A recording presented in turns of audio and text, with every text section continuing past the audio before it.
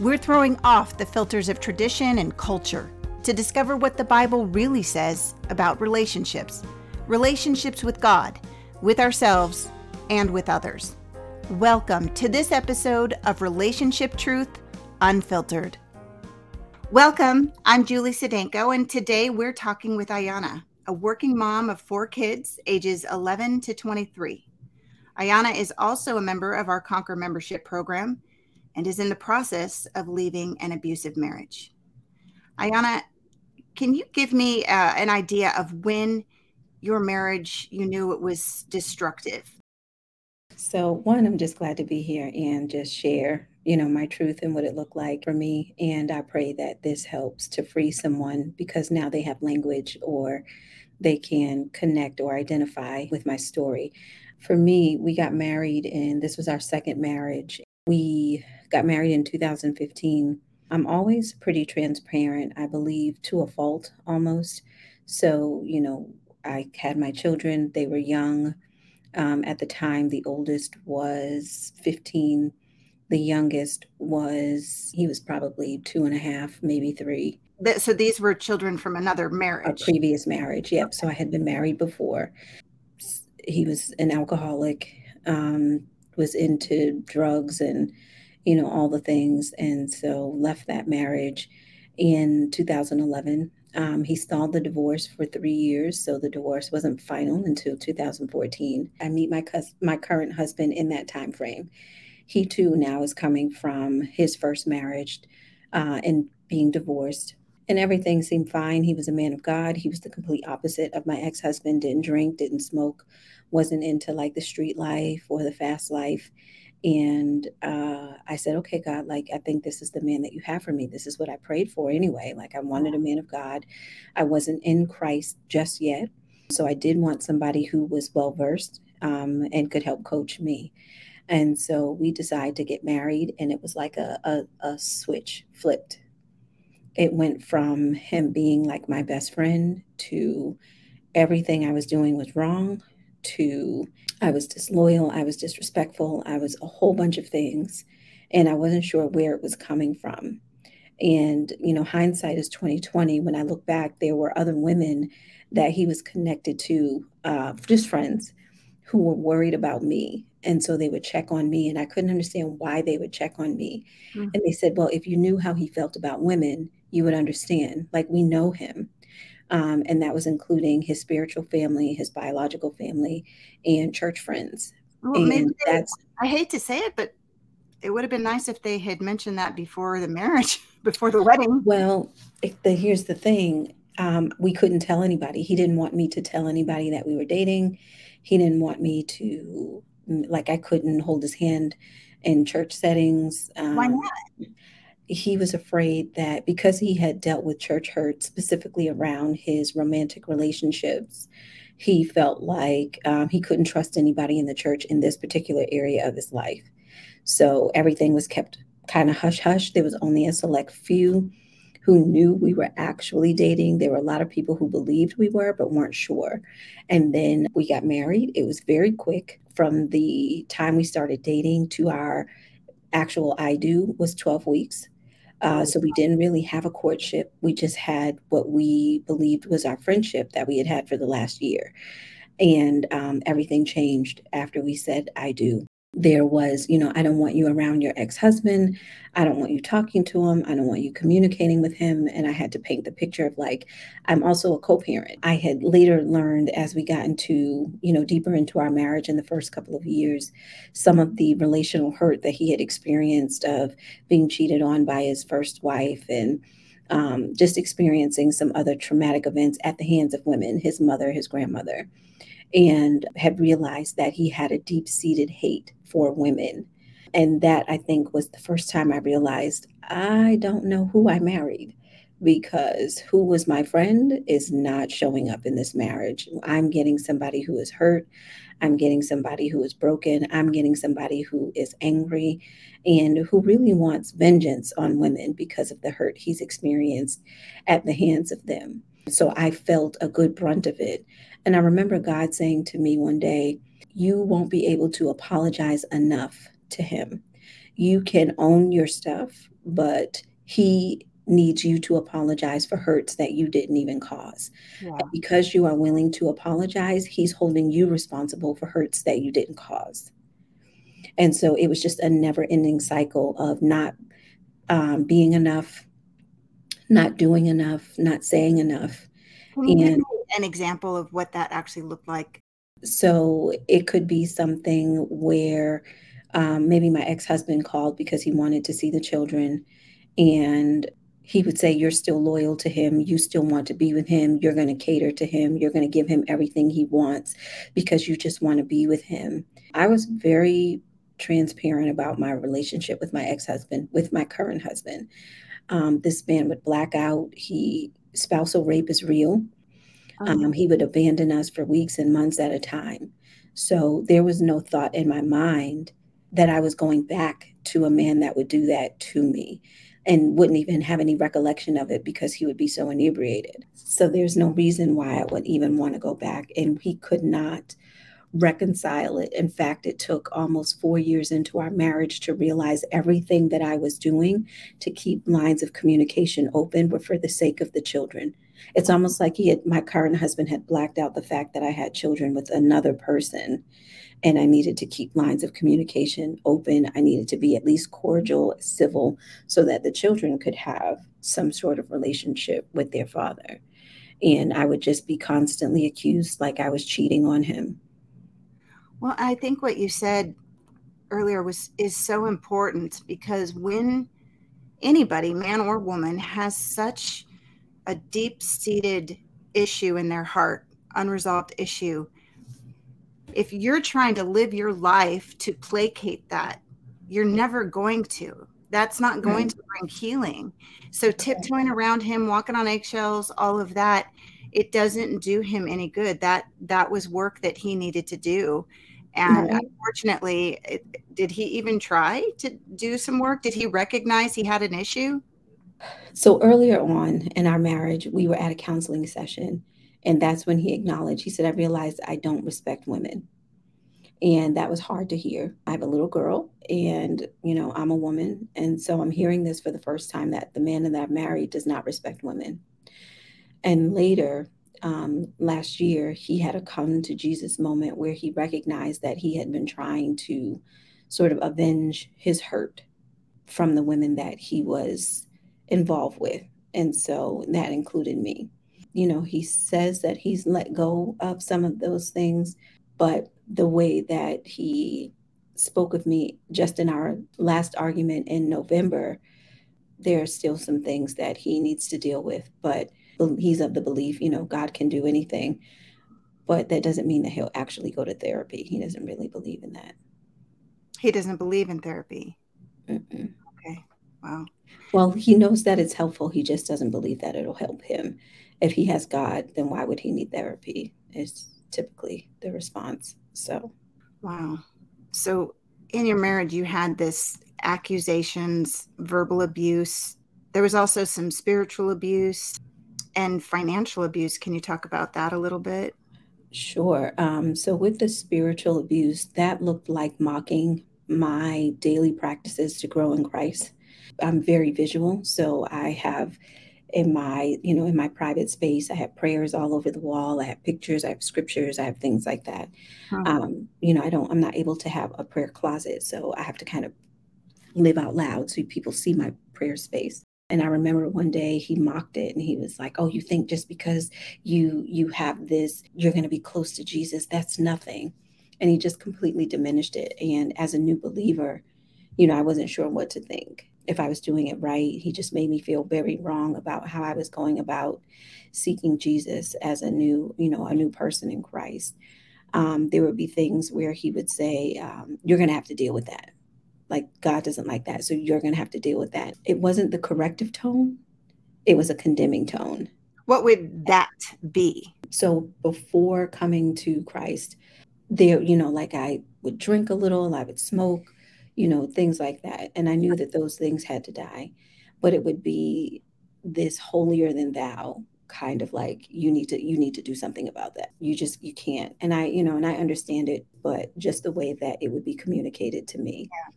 Sometimes there's a passage of scripture, and he would say it to try to convict me of who I was as a wife or who I was as a mother. And it never settled with me the way in which he would use scripture to try to condemn me in an attempt to convict me, if that makes sense. Well, 100%, because I think we can all, whether it's with our kids, our husbands, or whatever, when we try to take the job of the Holy Spirit, it just never goes well. It's not received well. He is the only one to be convicting, truly convicting, because throwing scripture and waving it in front of people's faces, telling them, preaching at them, it just doesn't work. So, Right. yeah. I mean, there was even a point where he said to me, "You give God glory for everything, but you don't give me nothing." And that really like kind of blew my mind. And I'm like, because God does it all. And what it ultimately came down to was him acknowledging that he wanted to be the God in my life. Okay. And I wasn't giving him the proper credit for the things that I was giving God credit for. And so he was very jealous of my relationship with Christ. I say I probably grew fairly quickly in Christ. I wouldn't say, I'm a fully mature believer, but where I was 8 years ago is not where I'm at now. And his relationship with Christ, after having been in a relationship, if you will, for at that point, it was maybe about 20 years, and just seeing how God was moving in my life versus how God was moving in his. It would turn into competitiveness. It would turn into comparison. Well, God doesn't speak to me the way that he speaks to you. Well, I don't understand why he's talking to you, but he's not talking to me. And so it would make it, a point of contention where I just kind of stopped sharing my faith like that with him, because I wasn't willing to fight him and fight God, because God was working on me. And I thought my husband was supposed to be my resting place for when things got hard, or, God was showing me something about my character and I just needed like a place of comfort. And instead, that turned into a place of conflict. And I couldn't present myself spiritually before him because I would likely be damaged. In fact, that was the reason why God had us separate, because of the way that he was verbally abusive. We had done a debrief, according to him, was us basically putting everything out on the table, addressing all of our situations. And what it turned into was a blaming session for 8 weeks, because we did it every Saturday. And so he wanted me to go first, like he normally does. And I would bring up an issue. This is an issue I'm having. I don't know if this is your perspective or what you believe. This is what I experienced. And he would use that as an opportunity to say, well, I did that because you. Yeah. And so for 8 weeks, I went through this and I was like, God, I don't know. This is not a debrief. This is an opportunity for him to address all of his concerns without taking ownership and bringing it up on his own. So instead, he's using me as an opportunity to air what he wants to say by saying, I brought it up first. Like classic manipulative tactic.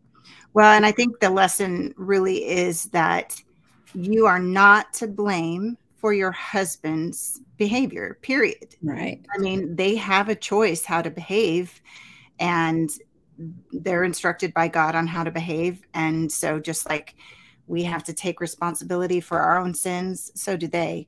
So, if Right. somebody is blaming you for their behavior, that is not biblical.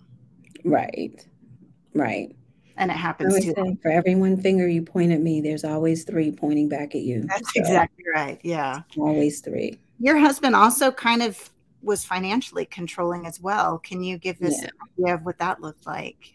When we would get into heated arguments, or if money would get tight, like, we moved to a whole nother state, and we had just the savings of the sale of our home. So when things would get tight or we would be in sort of a heated space, he would withdraw his money. So there was one point where he got into an argument. Police were called, and the first thing he did after he left the home was remove all of the money from a savings account that we had, citing like, you didn't put any money in there, it's all mine. So he would take it out. There was another time where I had taken $200 out of our joint account to purchase groceries because I was actively paying down debt. And so, I literally didn't have anything after my paychecks and bills. And he called me a thief. And he said that I had stole from him. And I put the money back, the next paycheck. But that paycheck, I had, quite a bit to pay toward debt. So, I could get myself out. But your Um, name is on that account. Correct. And he said because I didn't put the money in there, I didn't have the right to take it out.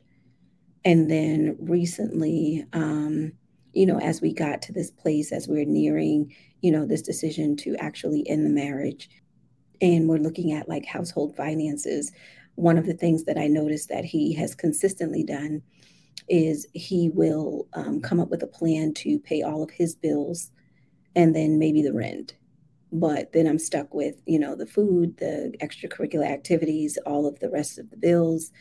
And so it just feels like I'm going to do everything to protect me. Good luck. And Mm. so that's the way that it feels for me when that happens. So he pays for all of his bills and he pays for part of the rent. And then I pay all the rest of the bills, household needs, extracurriculars, and everything. So there's never really a discussion. He just comes up with his own financial management plan to take care of himself. And then I have to take care of, the kids and I. And then I get told, like I'm using him to take care of our children, that I'm just using him to financially come up. And I take care of everything from health insurance all the way down to sandwich meat. Hmm. So it's the removal of his financial presence. And then to be called essentially like a gold digger, like I'm just using him to take Well, care of my and children. he called you a lot of things that were pretty. I Yeah, mean, I told you when I was kind of reading through your story a little bit before we met today, it made me angry. I've been called a horrible mom, and I've been called disrespectful, disloyal, selfish, self centered, a little girl, like a baby, because I would cry when I would get angry because I couldn't really do anything with the emotion. So I would cry. Manipulative, a cheater. I've caused him to suffer greatly. And the way he would talk about it, it was almost as if it was worse than Jesus dying on the cross. The amount of suffering he's had to endure as a result of our relationship. Well, and then there was the time when you miscarried. Yeah. So, and this recently had come back up for us. Shortly after we married, I got pregnant about it almost a year after our marriage, that June. So we got married in August of 2015. And that June of 2016, I found out I was pregnant with twins. That was a happy day. He was excited. I was excited. From that day forward, however, we argued almost every single day. Hmm. I was also dealing with uncontrolled diabetes as a type 2 diabetic. And I had just come off an IUD that I had had in for 5 years. So I already knew that my womb was not conducive to a healthy pregnancy. My body had not re regulated. I had not even had a menstrual cycle. After having the IUD removed, the diabetes was uncontrolled. I mean, high A1C, Mm. like really needed to get things under control before we could even consider, but happened to get pregnant right away. So I already had in the back of my mind, this may not take, and I'm Yeah. not sure how this is going to go. Subsequently, the next month in July, my ex husband was shot in the back and he had almost died. Gosh. And so we had to go say our goodbyes at least on 3 occasions. He suffered, I think, like 20 to 30 surgeries. When he arrived at the hospital, he had lost 80% of his blood supply. And like it was really a fight for him to live. I had, the children. And so I'm trying to figure out, how do I tell them that their father is about to die? How do I do that? And, I have a 3 year old at this time. And I'm like, I don't know how I'm going to explain this to them. And so I'm arguing with my current husband over something that was just nonsense. It was over a beneficiary on my retirement that I had put my brother as his beneficiary until we could figure out who he wanted. And he was completely upset that I had done that. And I was trying to explain that it was temporary, a placeholder. Big argument.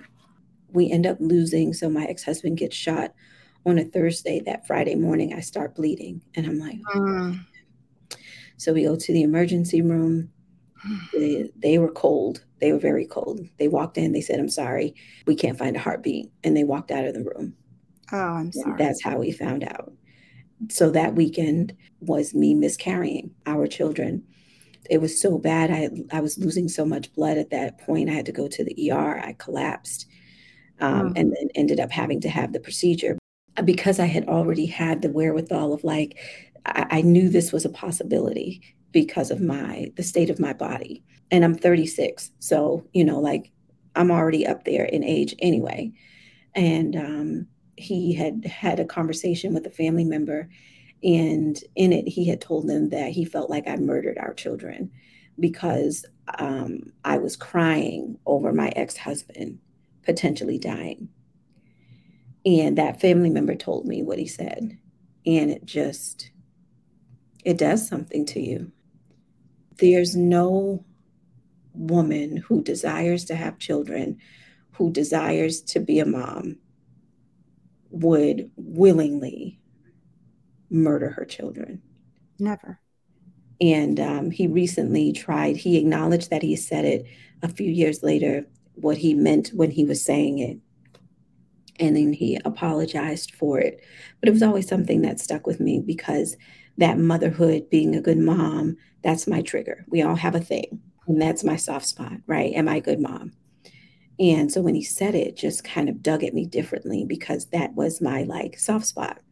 Recently, he came to me and he said, I never said that. What I said was this. And if you want to believe that that's what I said, then that's on you. And it was like somebody just strips the healing from you. Yeah. It was like to say it once and then you circle back and stab me in the back again. And it was just, and that was maybe 3 weeks ago. And I was like, God, I can't. And I remember God saying to me, he can't be the bad guy. Mm. Ayana, as someone who's suffered miscarriage, it hurts to hear that somebody would say that to you because Yeah. it is one of the most painful things a woman can experience. And, my husband, for all of his faults, he would have never in a million years even had the thought to call me a murderer. You are anything but, and I'm sorry that that was said to you. I am deeply sorry. Thank you. You did, talking about motherhood, you did hit a wall at some point. Mhm. After you were experiencing abuse on every level here, including physical. Tell me what happened. What was your? I can't take this anymore. I'm done. Last April, my ex husband had come down to see his children. It was their spring break. So he had rented like an Airbnb not too far from us. So he did It, recover. he did recover. He ended up losing both of his legs, though. Oh God. And so that was a hard transition because of the amount of blood loss. He had two below the knee amputations. So he is, fully on prosthetics. But, he's a survivor. He drives, he works out. He was on like a CrossFit team. Like, Wow. he's pretty resilient in That's that way. incredible. As Wow. he would say, I'm a New Yorker. So he had come down. We had moved out of our home state to a new state, and he came down to visit his children. And on our way there to drop them off, my current husband sent me a text message, and he told me, he said, "Look at your text." And I said, "I'm sorry, what?" He said, "Look at your phone." So I picked up my phone, and he said, "Do not touch him. Do not high five him. Do not hug him. Do not make any physical contact with him." And what bothered me about it was the demand of the tone. Hmm. It's like, you can ask me Yeah, because you're not not a to do child. these things, but don't demand that and I wouldn't, I know how you feel. I know what your issues are. So I'm not running up to this person, embracing them. So I didn't say anything, let the kids go with him. And we got back to our home. And I had sent a text and I said, please don't speak to me that way. You didn't ask me, you actually commanded me. And, I know how to be responsible about these things. I said, so I'm going to give us emotional space and I'm just going to stay downstairs tonight and just, let things cool off because the house was very tense, even though it was just the two of us. And so he came, he found me, he started screaming, I can't believe you're going to be down on this. You're going to sleep outside of our bedroom and he's in town. And, he just kind of went on this big screaming fit. And I just kind of let him say what he said. And I was in my son's room. And so I closed the door.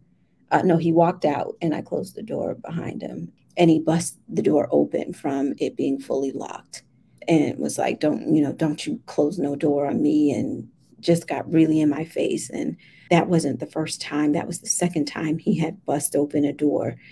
He had actually broken the frame to our front door in an apartment we were living in before we bought our home.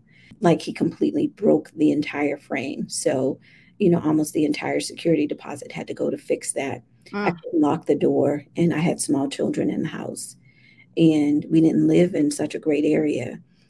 So it was just, I think that was the first time I realized that I didn't have a covering like you should as a wife and having small children. Ayana, tell me how it felt to have a man who's bigger than you, stronger than you, and you're in this room. What was it like when he beats down the door and is coming at you?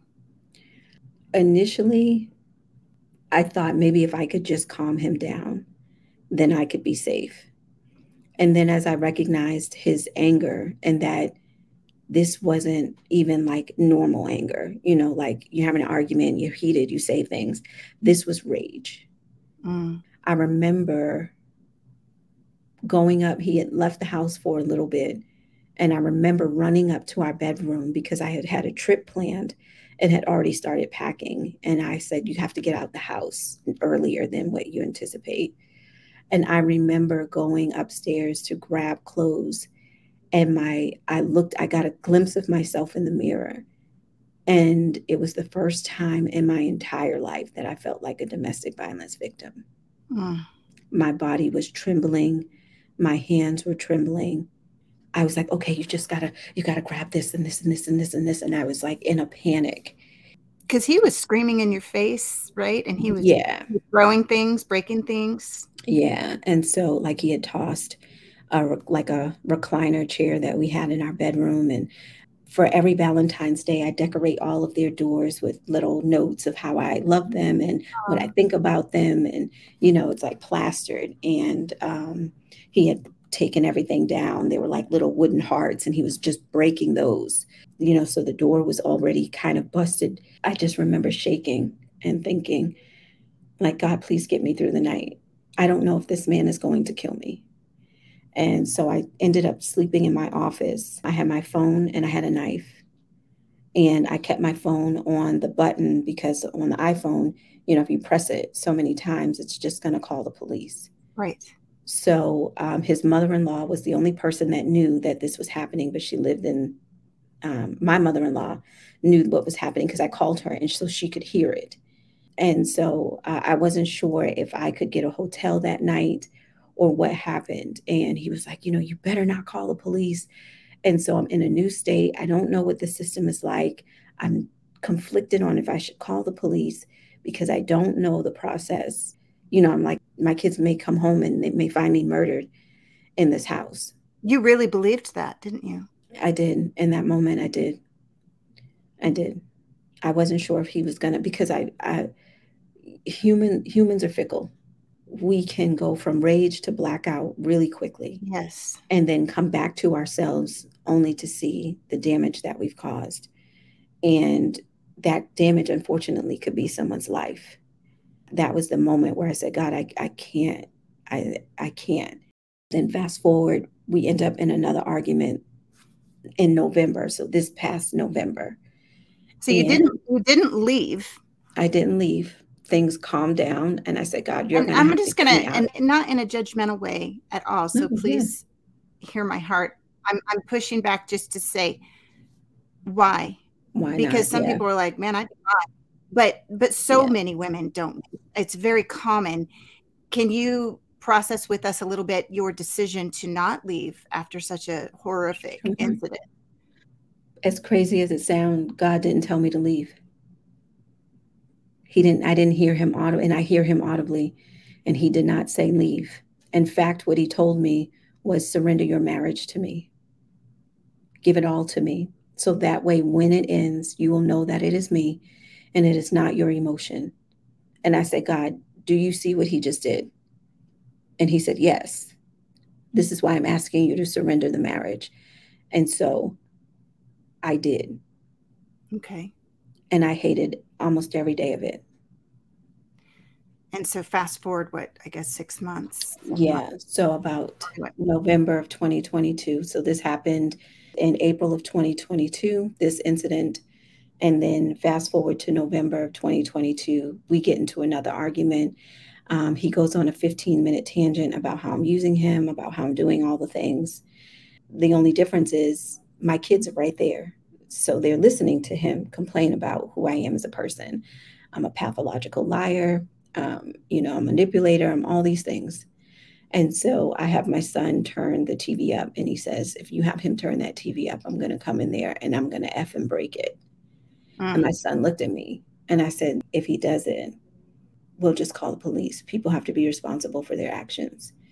And my son looked at me and he said, could you call them now? And I said, Wow. God, I can't. I said, are you scared? And he said, yes. And I said, yeah, God, I can't. No, I can't. No, no. And It's then, so interesting to me, and I think it points to how much you love your kids, right? yeah, Like when the abuse starts to impact our children, we are done. right. But I would just encourage women to have some respect for your children's mother, so that if you're being abused, it's just like the kids being abused because they don't want to see that for their mother. It's the So, same. I think that April he told me to surrender is when I joined Conquer. I said, if I have to endure, I need a community of women who get it. I need a community of women who understand it. I don't have to sugarcoat anything. I can come into the community. I can say all the things that yes. I need to say. And it was such a safe space. And God is so intentional. From that moment, I went through the Conquer program. I started to build out my safety plan. I started to build out my exit strategy. And I started to pray intentionally, God, how do you release me?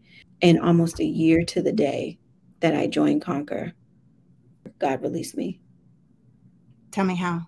So back in 2020, when we were doing that debrief, we were sitting at the end, and my husband then started to say to me, you can't use what I feel as an opportunity to say you're done. And in that moment, God said, give me my son back. I need him alone. I release you. Hmm. And we separated for a year. I moved completely out of our home. I moved my children and myself into my brother's home for an entire year. We get down to a new state. We reconcile. We think we reconcile. We get down to a new state. And I start seeing some of the patterns come back up. All of this transpires the April event, the November event. Now we're back at April 23. And I'm at an event that is prophetic. The woman who's holding it comes to me and says, God said he needs his son back, Just like what you heard. just like what I heard.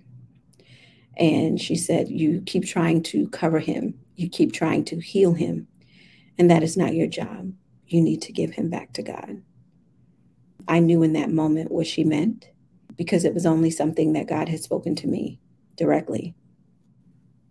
And that was the release.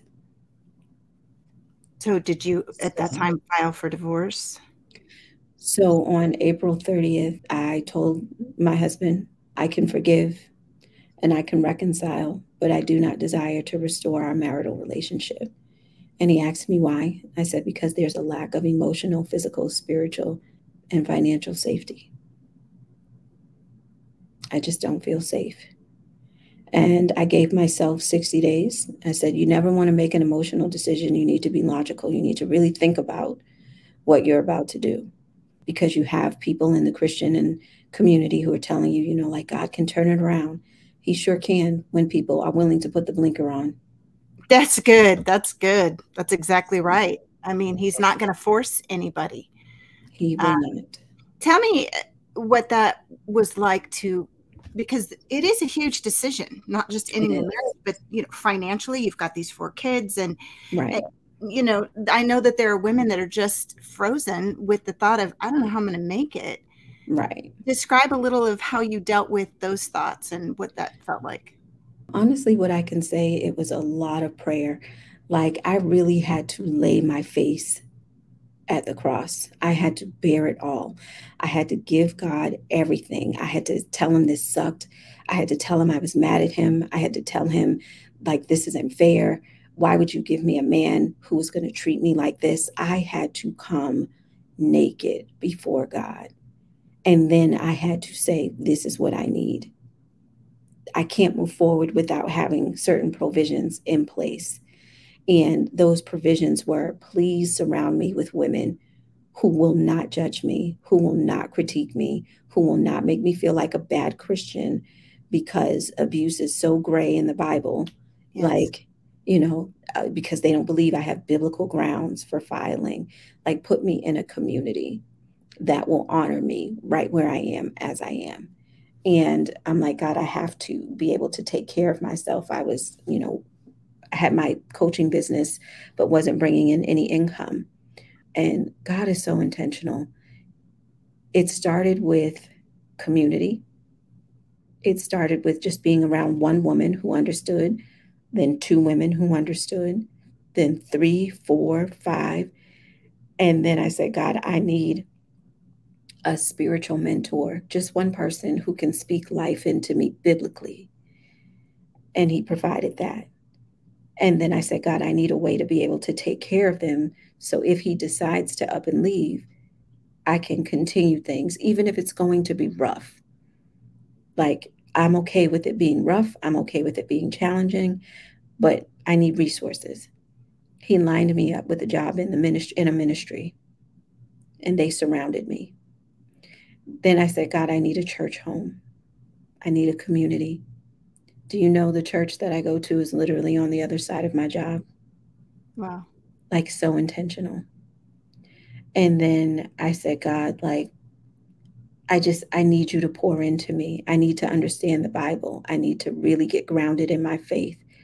So I was able through the church to sign up for their Bible study, not devotional, their Bible study of the Bible. So first I had to become bare. I couldn't sugarcoat it with God anymore. I had to give him room in my heart to do a work. And then I also prayed for us to divorce well. I said, God, I need to leave this marriage more whole than broken. How did Conquer help you as far as being part of that community that you needed and that support?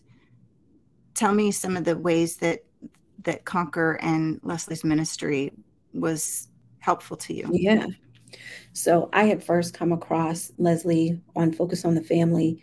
That was early in my marriage. And that's when I learned about the emotionally destructive marriage, that was actually a thing. So first gave me language to accept this is exactly what I'm dealing with. And so I purchased the book, The Emotionally Destructive Marriage. I read that and it just validated everything that I felt. I felt so seen after reading that book. Yeah. So had gone to her page and had learned a little bit more about what she does, but wasn't ready to pull the trigger on Conquer. I didn't really know about investing in yourself. I didn't know about, paying for memberships to be a part of. I didn't know anything about that world. I just knew therapy and that was it. Right. So I hesitated on it a little bit. And then when I went through that incident, I had remembered, I'm like, there was a woman that talked about this. And I remembered, it was Leslie. And so went to her website, saw that Conquer was opening. I couldn't have planned it any better, the way that it just sort of mapped out. Joined it. And then as I was going through the 6 weeks, It was like, I got my safety plan, I got my people, I got my what's my problem with his problem, I got my boundaries, I got language, I got understanding. I got biblical reference to support what I was feeling, what I was thinking from a biblical standpoint. So it wasn't just my emotions anymore. This was biblical truth of what I was Yes. experiencing. There's actually real solid teaching. Real. Yes. Like there was chapter and verse, and then there was context, and then there was story, and then there were examples, and then there was an opportunity to ask our actual questions and to have them answered live. There was an opportunity to get poured into whenever a situation would arise, by being in the community, of being able to go in and have other women saying, I'm praying for you, and, or praise God for the small win, or there's a rainbow that's coming, it's the storm now, but the rainbow is, so the level of encouragement. So it wasn't just the program, that you see in the social media streets. It was a biblical foundation that I needed to get out of a destructive relationship. If you could offer or share one lesson that was really crucial to you that you learned in Conquer, what would it be? What's my problem with his problem? And what that did for me was it helped me to take ownership of what I could control and what I couldn't, because I was trying to control everything. If I could just, maybe if I had shifted, maybe if I changed, and I had to let that go. And I had to say, Ayana, your problem with this problem is that you feel like you're not enough. Mm, So focus on becoming enough in your own eyes, not his. He doesn't give you your value. that's so God good. does. And so if God gave you your value, there's no human being on earth that can take it away from you. So remind yourself of your God given value. And when I could separate what my problem was with his problem, it became my problem. And when my problem shifted to what I could do, I could solve it. I could solve my own problems Mm-hmm. because I wasn't now focused on solving his. Yes. And whenever that comes up for me, I'm just reminded, well, what's your problem with his problem? Oh, okay. So you don't feel this. Got it. Okay. Let's just affirm you. Wow. Where are you at today? I'll be filing soon. I am working full time. I am in an amazing church surrounded by amazing people. My children are healthy and happy. I know God loves me. I know He has a plan for me. You're not Um, living with him, are you? we're still living in the same house. We are. But I now have precautions in place. I actually don't engage beyond how was your day. I keep things to a minimum. I'm just trusting and knowing God's got me. Does he know that you're going to file? Yes. Okay.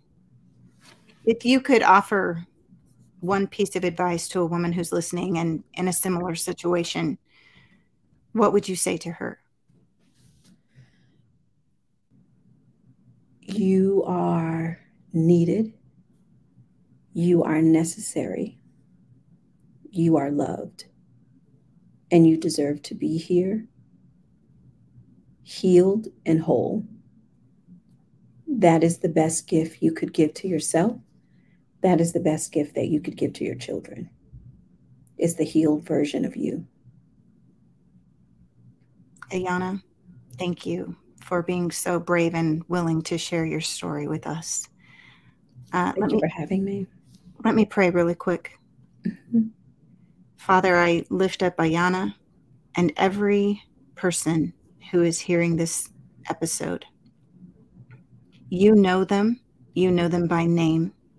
You see their situation, and I pray that they would know that you see them and that you care. God, let them experience your comfort, your encouragement, and your help. And Lord, I just pray for peace and wisdom on every heart. In Jesus' name, amen. Amen. Thank you. You are very welcome. Thank you for having me.